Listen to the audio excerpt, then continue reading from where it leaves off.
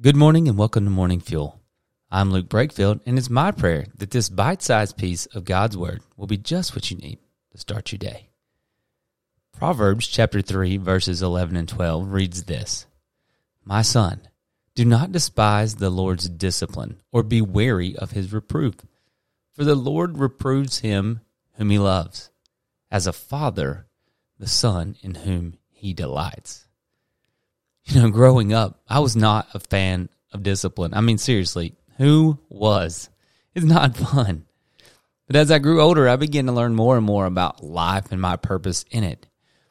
Now, I'm very thankful that I was lovingly taught the fear of the Lord, and forever grateful for my parents that they're Christians, and I thank God for that regularly. But that doesn't mean I was automatically a Christian as well. God did a work in my life that was unique to me to bring me to belief, confession, and salvation in Jesus Christ. But that still doesn't mean I love to be disciplined. Looking back, I have to be honest with you. I thought my parents had a playbook that they went by in raising me. It was only as I grew up and had kids of my own that I realized they were just trusting God and doing the best they could. Honestly, that's really amazing to me. Now, I discipline my kids as well because I want them to be good people, yes, but I also understand that growing up with a knowledge of God requires discipline. This concept takes many forms. Discipline is not always a bad thing. Actually, to devote yourself to learning something new requires discipline. To be good at something requires practice or discipline. The Christian life is no different. And the Bible is clear that the Lord disciplines those who are His. Now, it's nothing to be scared of or even not like, because through His discipline, we are learning to be more like Him, which is the goal of every believer.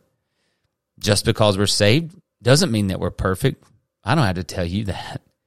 It doesn't mean that we've arrived. It doesn't mean that we're better than anyone else. It actually reveals to us that we got a long way to go. So, believer, you and I have set out on a journey to become more like Jesus, to learn all we can of God and His ways. And it takes commitment, it takes study, it takes practice, and that equates to discipline.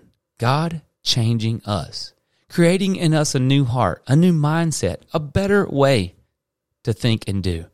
And for that, we can be thankful today. Take every opportunity you can to learn something. Learn more about Him. See more of His purpose in the world. See how you can better serve Him. The Lord disciplines only those who He loves, and His discipline is perfect. You can rest assured that it's for your good. Then tomorrow, what you learned will make you stronger, and your praise will be renewed. So embrace Him today and every day. For He truly is a good, good Father. Amen.